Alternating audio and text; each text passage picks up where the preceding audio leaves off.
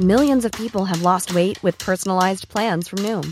Like Evan, who can't stand salads and still lost 50 pounds. Salads generally for most people are the easy button, right? For me, that wasn't an option. I never really was a salad guy. That's just not who I am.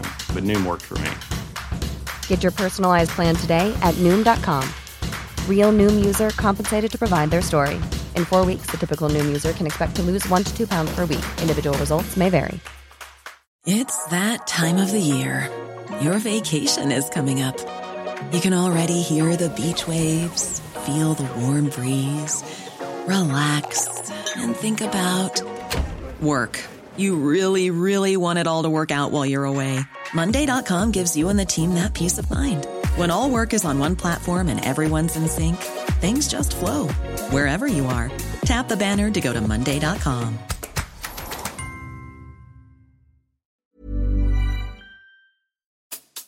You think about the person in your life, when you started, believe in you more than anyone else. They're the ones that made the sacrifices. When I walk out, my old man's next to me. They're not just looking at you, they're looking at what made you. I want them talking about our fucking game. I want them talking about us. All right, enjoy your lunch. Welcome, listeners, to The Extra Inch. My name's Windy, and I'm joined by my sidekick and best friend, Bardi. Hello, Bardi. Hello, Windy. And our tactics guy, and a man who's been really earning his salary this week with a lot of grunt work. It's Nathan A. Clark. Hello, Nathan. That's me. If I was a better coder, I could automate a lot of the hours I spent the last few days, but I'm not, so I'm manually copying and pasting tables into spreadsheets, exporting the spreadsheets into CSV files, importing the CSV files, stitching the files back together, and so on for fun. Just so I can make one little table and then go, oh, look, all those guys are left-footed, and discount them, or they're already owned by Chelsea, and discount them immediately, and move on. So that's fun. And does this explain why one player appeared 4 times? I don't want to talk about that right now. Too upsetting.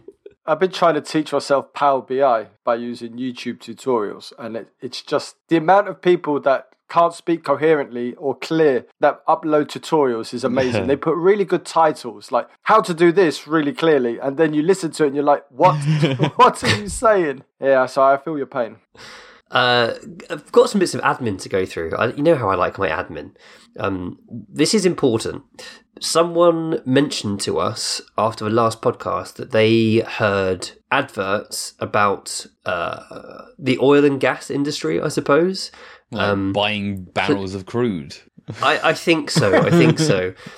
Please do let us know if you get any adverts like this, or adverts that you think might not match with the ethos of The Extra Inch, because we essentially can put a bunch of topics on a list to ensure they won't be included as adverts on our podcast. So if that happens to you, podcast@theextrainch.co.uk, let us know, and I will adjust the settings. I think I've ticked off a load of things that now won't be advertised, but I could easily have missed some things. There were like 100 categories, so anything crops up that you think is sketchy, please let us know. That's amazing. Hey, drink AG1, but hey, also buy a barrel of crude oil. I know, right? I don't really know why our audience would be targeted for oil and gas, but gotta be the Americans. Gotta be them. I didn't want to say it, but also I have ticked the button on Patreon that allows the maximum 16% off annual Patreon subs. That will be live for the next few days. So patreon.com/the extra inch if you are contemplating getting an annual sub. Maybe it'd be a Christmas present for someone. Nice Christmas gift. And I also want to give a shout out to a charity. I got this really lovely email. So this is from John Bergerman, who says, "Hi guys, former Spurs mascot John Bergerman here. What, you don't remember me in 1993 running out with Gary Mabbott for our annual defeat at Villa Park? I wanted to write to you firstly to say thanks for the pod. It helps me stay connected with the hopeful and hopelessness cycle of being a Spurs fan whilst marooned here in New York. And secondly, to flag up a project I've just completed. I'm a painter and I've just collaborated with the Balls Project in the UK to make a colourful football that supports Goals for Girls, a charity with a commitment to empower and support women and girls who lack opportunities within London's most marginalised communities through the power of football. Any support and sharing the project would be amazing. The balls are beautiful, the perfect gift, what with Christmas breathing down our necks, and collector's items that also supports a really great charity. And yeah, John's design is quite spectacular, and the other designs are cool as well. So we'll link to that in the show notes.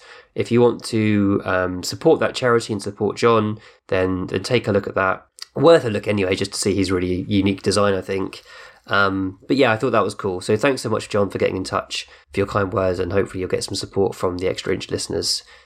It's the international break, and I don't want to talk about international football. I don't know about you guys. So instead, I thought we would perhaps reflect on the season so far and how it matches up to our pre-season expectations. So Bardi, when we appointed Postecoglou, I can't imagine you knew an awful lot about him, but from the content you guzzled down after his appointment to where we are now, sort of how are you feeling about things? We all know where I stood with the Italian and how I totally believed in him, and I was sure that he was going to make us great. So we all know how much I committed to that guy and how much I wanted it to win, to work out, and it didn't. So that I was really hurt. I was in a real bad place in terms of faith in Tottenham, faith in our players and everything else. So I didn't know who I wanted next. I wasn't really bothered by it because I was still too hurt. So we had this weird thing where we went through the summer, and you lot were telling me about what was his name, Slot, and how he would be good and how that was going to work. And then it seemed everybody was doing opinion pieces on that Slot was going to be the next manager, and then he wasn't. And then we ended up with Postecoglou, which I think Nathan was the first person to say that he was happy that Slot didn't get the job and Postecoglou was much more Spurs. So I was willing just to go with it, but keep a watchful eye on him in case he turned out to be a fraud. Thelonious used something on the Fighting Cock the other week. He said he started a fraud watch to make sure that Ange isn't just a PR stunt. And I've been a little bit like that from the start. I've been curious to see how we're going to play, whether or not it works, whether or not it is sustainable. And so far, he's exceeded expectations. That's including the 2 losses that we've suffered now. So far, he's done more than I was expected. So I'm in a decent place with him. Nice. And how, I know we've had this conversation over and over again, but how much are you enjoying the football? How important is that to you that we play nice stuff? How are you getting on with that? Me? I'm happy we play nice football. I'm happier when we play winning football, which is something that's I've always said it's my shtick. But I'm happy with how we play. But I think more than that, I'm happy about the feeling around the stadium has been really nice. Going to watch Spurs again has been a pleasure, and it wasn't the last 6-7 months. It wasn't a pleasure going to watch Spurs, especially kind of like after the Milan game and everything else. It was painful to go to the stadium. You'd notice more people would spend the majority of the game down in the concourse rather than up in the stands. And I think the biggest change in terms of support of Spurs is after the final whistle, people remain in their seats to say well done to the players, to enjoy the bangers that the DJ plays, and just to say hello to Postecoglou. And that was the same after the Chelsea game. Even though it finished like at midnight, people stayed in their seats to applaud the team. And I think that's been one of the big changes, people hanging around to the final whistle to support the team. Buddy, I've known you for many years. You're a cynical old bastard. You really are. How do you feel about that? How do you feel about, do you want to stay and applaud the players off the pitch? And do you feel like there's something happening in regards to the relationship between the players and the fans? I think honestly, because it was so bad, people are just so happy to jump onto any kind of positivity, if you see what I mean. That we won some games in the last minute, which always helps the kind of vibes around the club. But I do think because we were so desperate for something, we just jumped onto this immediately because we had a manager who said nice things. We signed some good players who are really good and interesting to watch. So I think we perhaps jumped on the Postecoglou bandwagon faster than I remember us jumping on any kind of bandwagon in the past. It took Pochettino 6 months, maybe. It took Conte a few months in his first season where things were going well before we really took to him. So I've been surprised at the speed of it. But it's good. There's enough misery in the world that we can enjoy going to watch football. But I do think things will change if we start losing games, start losing more matches. Nathan, you were pretty enthusiastic from the off about Postecoglou. You liked him as a person. You also thought that his style broadly would scale up. You had some concerns about his pressing, which I think he has somewhat calmed with some tweaks, given the team he has around him as well. How are you feeling about things? Man, I don't know if there's ever been a better timed international break in the history of football because I feel so good about Spurs. I feel so good about Tottenham. And like obviously I'm definitely someone who's much more long-term minded with football related stuff. But that's so much easier when we haven't like lost a game of football yesterday or the day before, right? We've had a week off, and I feel good. I feel really good. Obviously we've lost half our team, and that sucks. And when the international break is over, when we resume, we're still not going to be where we want to be for a few weeks, and things are gonna be a little difficult for the next few weeks. But man, long term,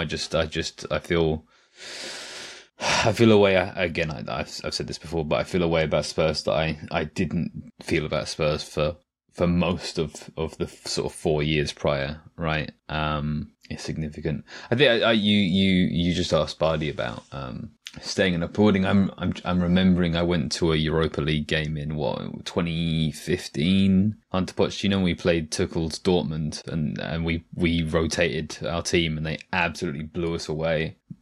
Completely outplayed us with the best football Tuchel's played in his career, in my opinion. And we sang Park Lane and Shelfside for half an hour, and then we applauded the team off the pitch. And that's a really outstanding Spurs memory for me. That's right near the top. And yeah, that took more than 6 months. That took 18 months. That took 2 years to build, to be in a place where we can say, hey, we've just been completely played off the pitch. But the message that we as fans want to send is, we see where this is going. We feel really, really good about the long term. We're really impressed with what we're seeing from this club. So we want to end the match with a positive message. To be there within 3 months speaks both to the football that we've played on the pitch, but also Postecoglou as a person, how he speaks, and the confidence that instills.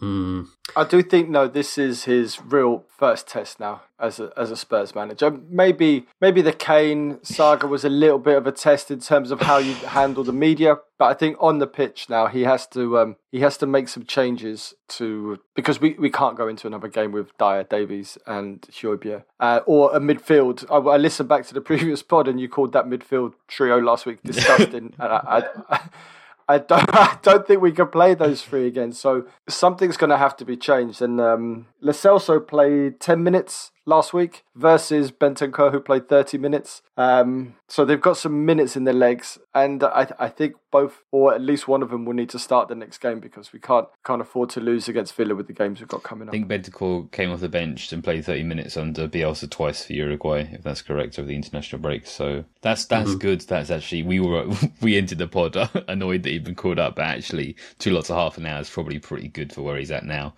even with the miles. I think that losing Kane is a big test, a huge ask, and it only seems like a maybe because of how well we sailed over it. And I think, and I said at the time that actually Kane is like not a great fit for Postecoglou's style, and we happen to have Son and Richarlison who actually happen to be really good fits for the role that Postecoglou's forwards typically plays. And so in a lot of ways there's actually a perfect circumstance there for Postecoglou. But if we'd lost Kane under Conte, if we'd lost Kane under Mourinho, if we'd lost Kane before Nuno came in, we wouldn't be going, oh, maybe that was kind of a test. Like that would have been catastrophic.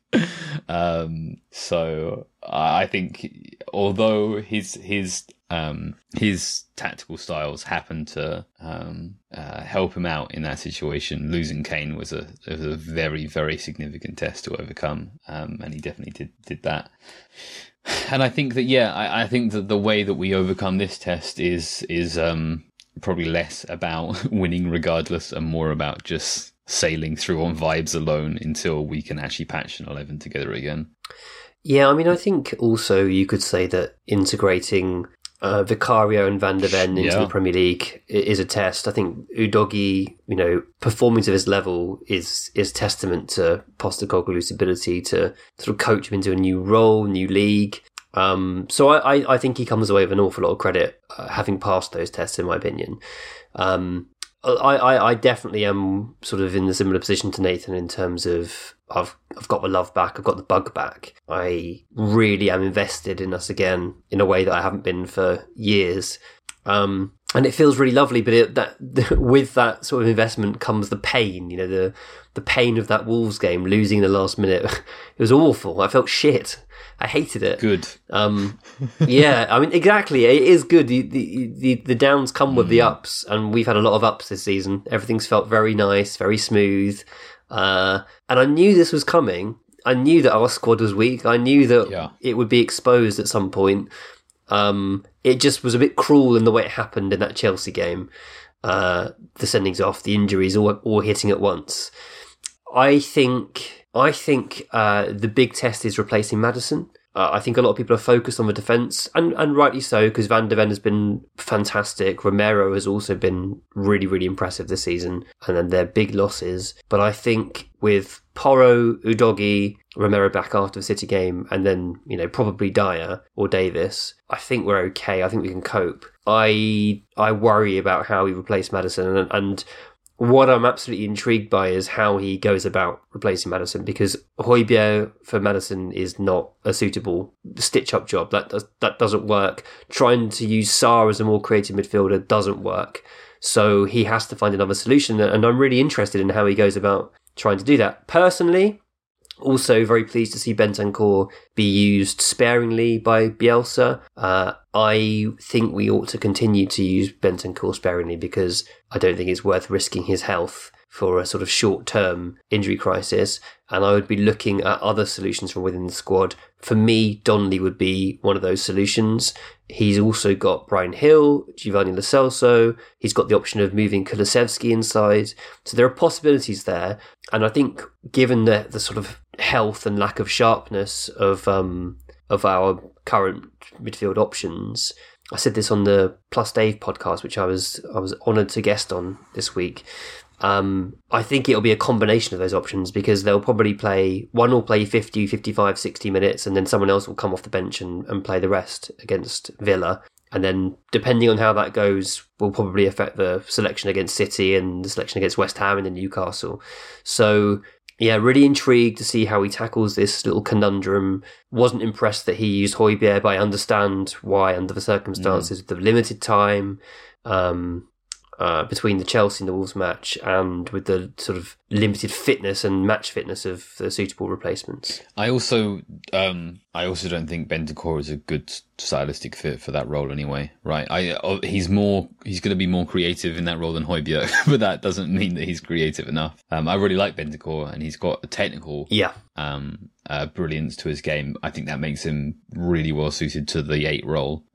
Being creative and build up, finding solutions to progressing the ball and then arriving in the box to shoot is perfect for him. But getting him to try to do, threading the needle from the 10 position is not right for him anyway. So I still feel optimistic about Lo Celso. But basically the next match is going to be very telling in that regard. So just following up on that Bentancur comment, we had a question from John Youngblood, who said, seeing a lot of supporters and people who cover the club suggesting that Bentancur can play the 6 or cover for Maddison, but for me the role on the right hand side of the midfield 3 looks like the best position for him. Could he provide cover for Bissouma or Maddison as well? This is already a question now about whether he can cover Maddison. It will also become a question in January when Bissouma goes to the African Cup of Nations. I agree with Nathan completely that Bentancur is by far best suited to the 8 role on the right that Sarr currently plays. But Bardi, do you think Bentancur can also cover the 6 or the 10? I think he can cover both in a better way than perhaps Sarr can, and perhaps even Højbjerg can. So I think we may have to use him in that way. Ideally, I'd like to see Lo Celso being given the Maddison role, but Lo Celso's not playing until the early hours of Wednesday morning, I think, or Tuesday night. So I'm not sure what he's going to be like coming back for Sunday. We have to see. Well, yeah, that's the ongoing question with Lo Celso, isn't it? He goes off on international duty, he gets injured, he comes back, and he misses 4 weeks of football. Yeah, because Argentina seem to have one of the kind of later games out of everyone else. Most people will be playing Monday, Tuesday, but it's not playing until Wednesday morning. I think Bentancur is a good enough player to do it, but will it be useful? I don't know. Or will it be effective? Probably not. But what else are we going to do, really? Nathan, could he cover the 6 for you? Yeah, maybe. There was a whole thing with him playing the 6th role at Juventus under Allegri and like not thriving but being asked to play that role. But obviously, you know, Allegri ball is pretty drastically different in terms of the structure and support that he'd have. So I obviously again. The 8 role is perfect for him, assuming he can get back up to a high level of match fitness. I wouldn't mind seeing him play number 6. I don't think he should be playing the number 10 for us much at all. Off the bench at the end of the game's not so bad, but to start in Maddison's role isn't right. But I think the Spurs should be investing in a young understudy to Bissouma to play the backup number 6 role. That might not be until next season. So we're going to need someone to fill in those minutes. And between Højbjerg and Bentancur, we should be okay. Don't mind seeing Bentancur get a couple of games there to see how he does, because he can turn under pressure. That's for sure. There was like one infamous moment. It might have been like a Champions League knockout game where he was playing the number 6 for Juve and he like played a bad pass under pressure that gave the ball away and the opposition scored a goal. And it's like that doesn't summarise his entire ability in that role, especially when you look at his general press resistance, right? So there's certainly more to it than that. I just think if you play him at 6, you take away a lot of the qualities that are his best qualities. So it would need to be a short-term cover thing. Because, of course, we haven't got Bissouma in January, but we also haven't got Sarr. So it's not like... Sure, we need both, right? You know, we need both roles covered, and I would rather have Højbjerg covering 6 and Bentancur playing to his right. Because he's an exceptional presser, he covers ground really well with his gait and his stride. He's really good at arriving in the box. Better than Sarr in that respect, I would say. Better finisher than Sarr. And I just really like him in that role. I think I don't mind them the other way round. I think if you're missing a 6 and an 8 and you've got Bentancur and Højbjerg, I think that there's some sense to using Bentancur as a 6 and Højbjerg as the 8, I think. Still not ideal that you'd be in that situation, obviously, but yeah, I think and it goes without saying the bigger problem is covering Maddison. That's the key conundrum.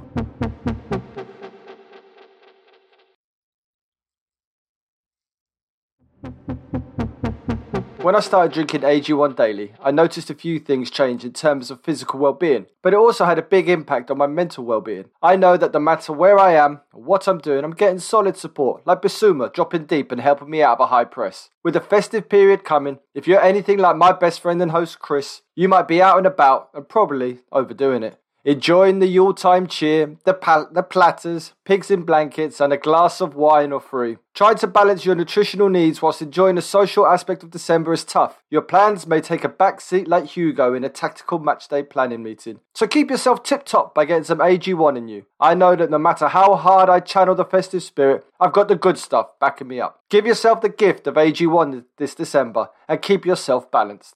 AG1 is the supplement I trust to provide the support my body needs daily, and that's why they've been a partner for so long. If you want to take ownership of your health, it starts with AG1. Try AG1 and get a free 1-year supply of vitamin D3K2 and 5 free AG1 travel packs with your first purchase. Go to drinkag1.com/extra inch. That's drinkag1.com/extra inch. Check it out. I want to say some thank yous for the emails we've been receiving recently. I really, really enjoy reading the emails that you submit to podcast@theextrainch.co.uk or through our website, theextrainch.co.uk. So thank you to Paul Ree, DJ Story, Joshua Almeida, Robert Palmer, James Smith, Joel Hooton, Vince Rico, Paul Maslin, Prinaven Pillai, Stephen Smith, Tom Bishop, Simon Tate, Alec Depkrinsky, Stephen Bosomley, and Jesper Shergren. Great stuff. Thank you so much. Your management of the inbox is quite impressive, Windy. I've never seen anyone control an inbox like that. I go looking for stuff and it's already been filed away. I don't know where it is. You labelled stuff actions or just labelled Bardi, do this. It's quite impressive, mate. Would you believe I have over 10,000 unread emails? You filth bag. You absolutely disgust me. Nathan, you're the worst kind of person. I hate you. I hate you so much. 10,000! Like, you've never read... You must, since you created your account... No, I used to be on top of it. I used to be, like, for years I was on top of it. And then things got out of hand. And then, like, once they're out of hands, there's... it's gone. There's no rescue in it. Why don't you just mark it all as read, no? Because you're never going to go back and read 10,000. What if I do? What if I need to go to page 87 to go find an email that's relevant? File them all under an actioned folder and start again from scratch. For sure, dude. That's the way forward. We have, as usual, been bashing out content on our Patreon. And actually, Bardi, you're doing some planning for the Bardi Advent Calendar, which will be starting on the 1st of December. I'm getting prepped, Windy. Last year, I think I did unsung goals, so like really good goals that we've missed or maybe have forgotten about. And someone spoke to me about why don't you do like the top Spurs players? And that's a can of worms that I've decided to open myself up to. So I'm going to do my top 24 players in my lifetime. So that, unfortunately, there'll be no Blanchflower, Perryman, Hoddle, because I never saw them with my own eyes, mate. So they're not on the list, but it's really difficult. I found it more difficult to do numbers 15 to 24. Interesting. Than actually the top players. Like, where do you stick Aaron Lennon? Where do you stick Jermaine Defoe? Where does Van der Vaart come in? Jurgen Klinsmann. So it's very difficult. The top 5 or 6 are kind of obvious. Maybe I'll change. Maybe it might surprise a few people who I've listed as number 1. But yeah, it's definitely the lower numbers which are more complicated. Nice.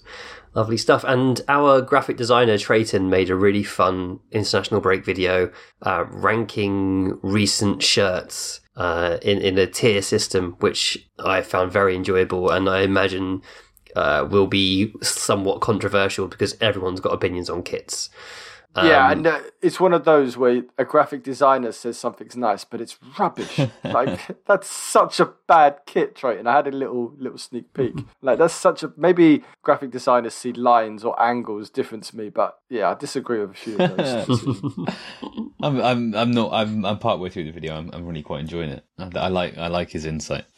In the meantime, I've been working on my scouting list for January coming up.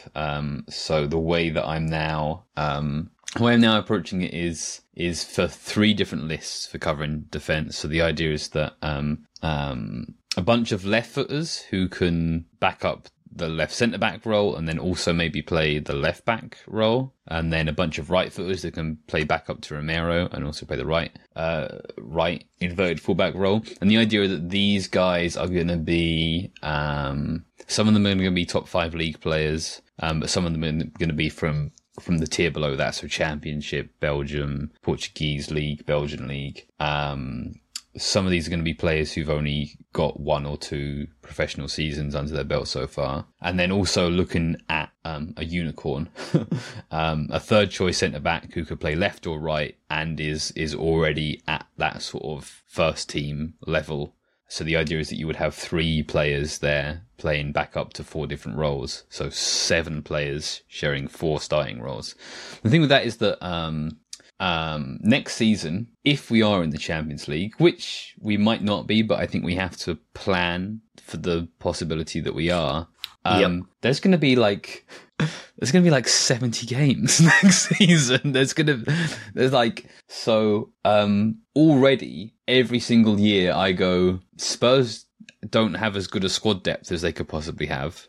They could work on that and build their squad a little better and a little deeper. That's even more the case. Like, you've got to have like 20 players you can actually play next season if you're in the Champions League. And if you don't, then and you go in with 15 players, then you're going to pick up injuries, and then you're going to be forced to play players that you don't trust.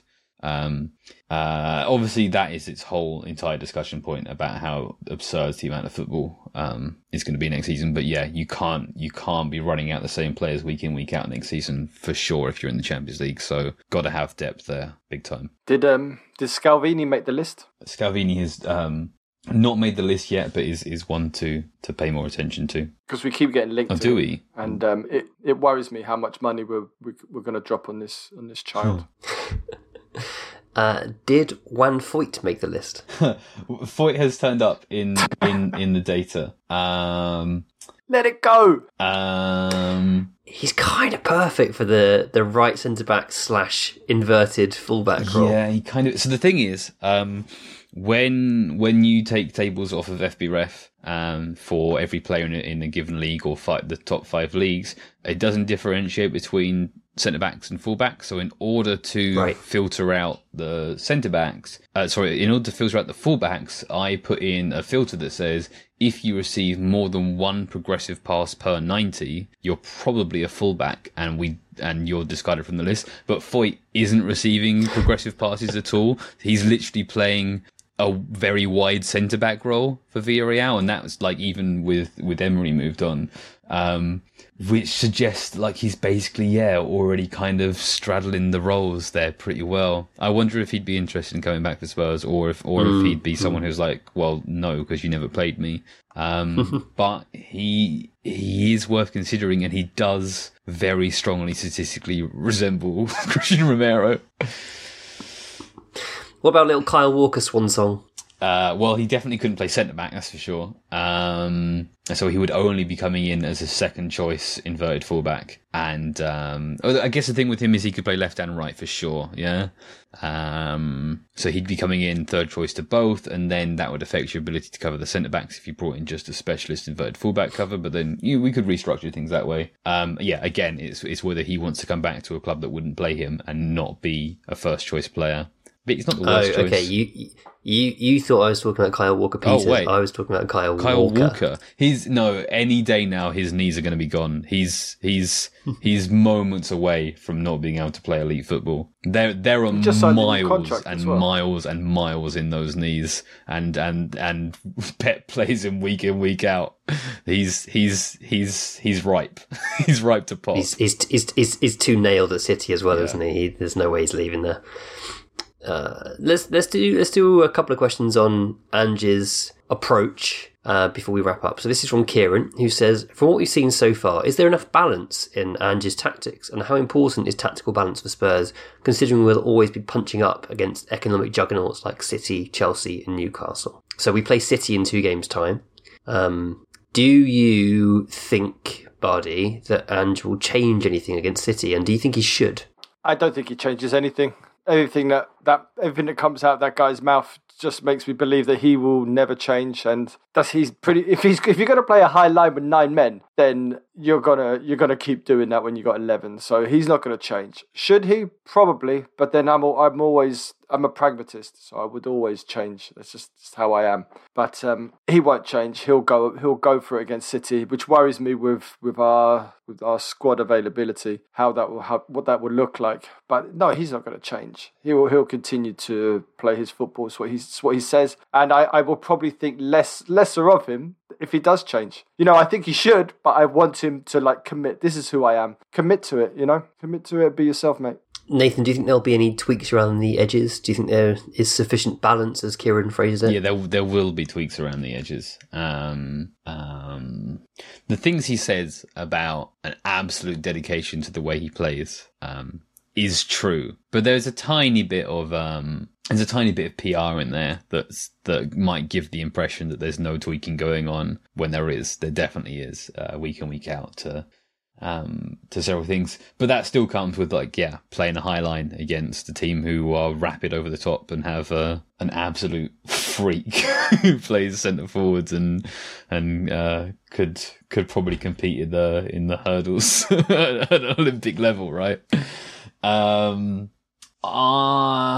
I think for now, I think this season and maybe next season, we take it as it comes and we say this is the way that we play and we love it and we beat the small teams and we put up a decent performance against the bigger and better teams, and sometimes we fall short, but then sometimes you're going to fall short in those games anyway. And then maybe next season or the season after we start to say, okay, this is where we're dropping points in the league. This is where we're dropping points against direct rivals and then finishing 3 points behind them. This is where we're getting knocked out of cup competition. But you and Chris Somerset had a really good chat on Straight Up the Training Ground. Was it the last episode or the one before? About how this was the conversation under Pochettino, and then he made those tweaks and we sat deeper under Pochettino. We looked to play on the break and we won games against Liverpool. We won against Dortmund. We won against Real Madrid, and it was brilliant. And we never recovered back to our style. And there are other factors in that, right? Losing Moussa Dembele, but terrible squad building and management and turnover in that time. Harry Kane losing his ankles, all those things are significant factors. But once you compromise, you're compromised, right? How significant that is, how significant that was for sure in that situation, I can't be certain, and we couldn't be sure how that would relate to us. But I think when Postecoglou has this very, very clear outward mentality of this is how we play, this is how I play, and that's it. To then later go back on that would be undermining himself a little bit. So, I mean, definitely the way I feel right now, and I suspect the way that I will probably feel for a long time, is I love it. And I take the good with the bad.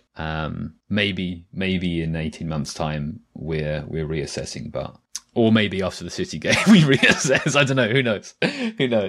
But I'm so Postecoglou pilled right now. I can't get enough of it. I think the way his Celtic team played against Real Madrid will be how we will continue. Like, he gave Real Madrid a really big they were the fright. better team. I think you analysed this game, and they properly went for it against Real Madrid. They got spanked 3-0 and spanked in Spain as well, but they did go for it. They tried their best. They stuck to his plan. I think that's what we will do. And I'm a bit worried about what will happen. But you hire this guy. You want him. You hired him for a reason. You can't make him change. He's not going to make everyone sit deep. We were outplaying Chelsea until Romero lost his head. And I know that obviously Chelsea have been off to a bad start in the table, but they are a strong team. And I think it's shown since, right? But that was a really impressive 20 minutes. And I know that makes me sound like an Arsenal fan, right? But I think we were on course to a really impressive victory until Romero lost his brain. So he's got the Villa game to try and figure it out and then put it into action against City and hope that Haaland doesn't beat the Dyer Davis offside numerous times. It's a write-off, which is a vile. That game's a write-off. We're so far in expected goal debt to Man City that's a freebie, right? Yeah, they can have this. They can have this one. We'll get him later in the season when we're full strength again. Final question. This is from Stephen Doyle Page, and this was sent a few weeks ago. So there's that's the context. He says, I was interested in your thoughts on if Ange's use of squad rotation and subs is to ensure squad health or if it's just a byproduct of the needed changes. Examples have been Romero head injury, straight off. Udogie, knock and fatigue, subbed off against Fulham as soon as we get the second, not played at all in the next game. Son, knock, fatigue, get 60 or 70 minutes then off regardless of opposition or game state. Maddison, knock, fatigue, get 60 to 70 minutes then off regardless of opponent or game state. Under previous managers, I have no doubt that Son and Maddison would have played nearly every minute of every game, and one or both would probably have gotten injured. Udogie would probably have been forced back in for 60 minutes before pulling up with something. And I think the same can be said actually, just to add to that, because this was sent a few weeks back.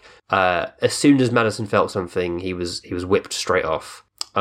So, Bardi, do you think there's something going on here with Ange's, preservation of the squad's health, or do you think it's more that he just thinks we need to make changes? Well, I think Maddison's been injured for a while. Maddison's been trying to work his way through something. So I think Maddison should have probably been rested, or at least not started in a couple of games, and we would maybe feel the benefits now with Lo Celso having started a couple of games. That might have worked for us. Son is physically drained after 60, 70 minutes at the moment. So there's like no choice but to take him off because he becomes a bit of a passenger. I don't know if you could say under previous managers they would have stayed on. I'm not sure. But I think the substitutions have been made out of necessity rather than him making sure that the squad's healthy. I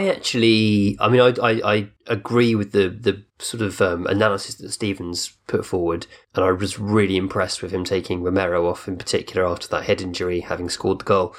But I do think there could have been a bit more in terms of making late subs and involving some fringe players to ready them to step in should injuries occur. And I think the situation we find ourselves now in highlights that even more. It kind of underlines the point, if Lo Celso had a few more minutes before now, perhaps we'd feel more confident. If Bryan Gil had been a bit more involved, perhaps we'd feel a bit more confident. It's been tough because so many players have been injured in the background. But I do feel like maybe Donnelly could have had a handful of minutes and we might have an idea of whether he could fit in. It's tough because we've been so restricted with the ongoing injuries, and not just the first 11 injuries, but the backup players, Solomon, Perisic, and now Richarlison, players that all would have played. Johnson, of course, came in, played, got injured, missed a bunch of games. So it has been really, really difficult. But yeah, I kind of feel like perhaps he could have been a bit bolder with some rotation. I think so. Also, Romero wasn't injured scoring the goal. He was injured in defence, and then he stayed on the pitch, and then he went up for the free kick and scored a header with a concussion. Yeah, that's right. So he wasn't straight off. Oh yeah, I feel the exact same way as you two, so I don't have anything to add. Instead, I'll say, can we do Vince's question before we go? Yeah, sure, go for it. Vince Rico says, with full knowledge we probably won't strengthen midfield until summer, what are your thoughts on Gladbach's Kouadio Kone or at Atalanta's Ederson as potentials for Basuma's backup rotation or long-term successor? They seem to provide the correct size, stars and age profile. Also, thoughts on Bentancur in that role? Oh, we've already covered that. They seem to provide the correct size, stars and age profile. Going into the next year, theoretically in Europe, with Basuma, Sarr, Maddison, Bentancur, Kone or Ederson, Donnelly and Devine feels like a strong and balanced midfield, unless I'm way off on the aforementioned summer target. So what do you think, Nathan, on these two? So, going back to what I talked about earlier with centre-back cover, the way I've been looking at the backup number 6 is I've primarily been looking at non-top 5 league players, looking at young players, players who are going to mostly sit on the bench most of the time, rather than top 5 league players. If I was looking at top 5 league players, then definitely Kone would be near the top of that list, for sure. Ederson, is it Ederson? I feel is more of a number 8 type player, I think, but Kone for sure, would be essentially almost too good to just sit on the bench for us, basically. But again, actually talking about having, 70 odd games potentially next season, maybe you just need 2 first 11s. So yeah, by the way, guys, Vince's Substack, The Hiatus, is worth subscribing to go and check that out. You have been listening to The Extra Inch with me, Windy, my sidekick and best friend, Barney, and our tactics guy, Nathan A. Clark. If you like this, there's plenty more at patreon.com/The Extra Inch. Production is by Nathan A. Clark. Our logo, artwork and website are designed by Trayton Miller. Our music is by David Lindmer. You can find him on Instagram at David Lindmer. Do check him out, he's great. Follow us on Twitter and Facebook at The Extra Inch. Email us at podcast@theextrainch.co.uk. Subscribe, leave us a rating and a review. And most importantly, be sure to tell all of your Spurs friends. Shout out to the ex-subs, we love every single last one of you. And of course, come on you Spurs.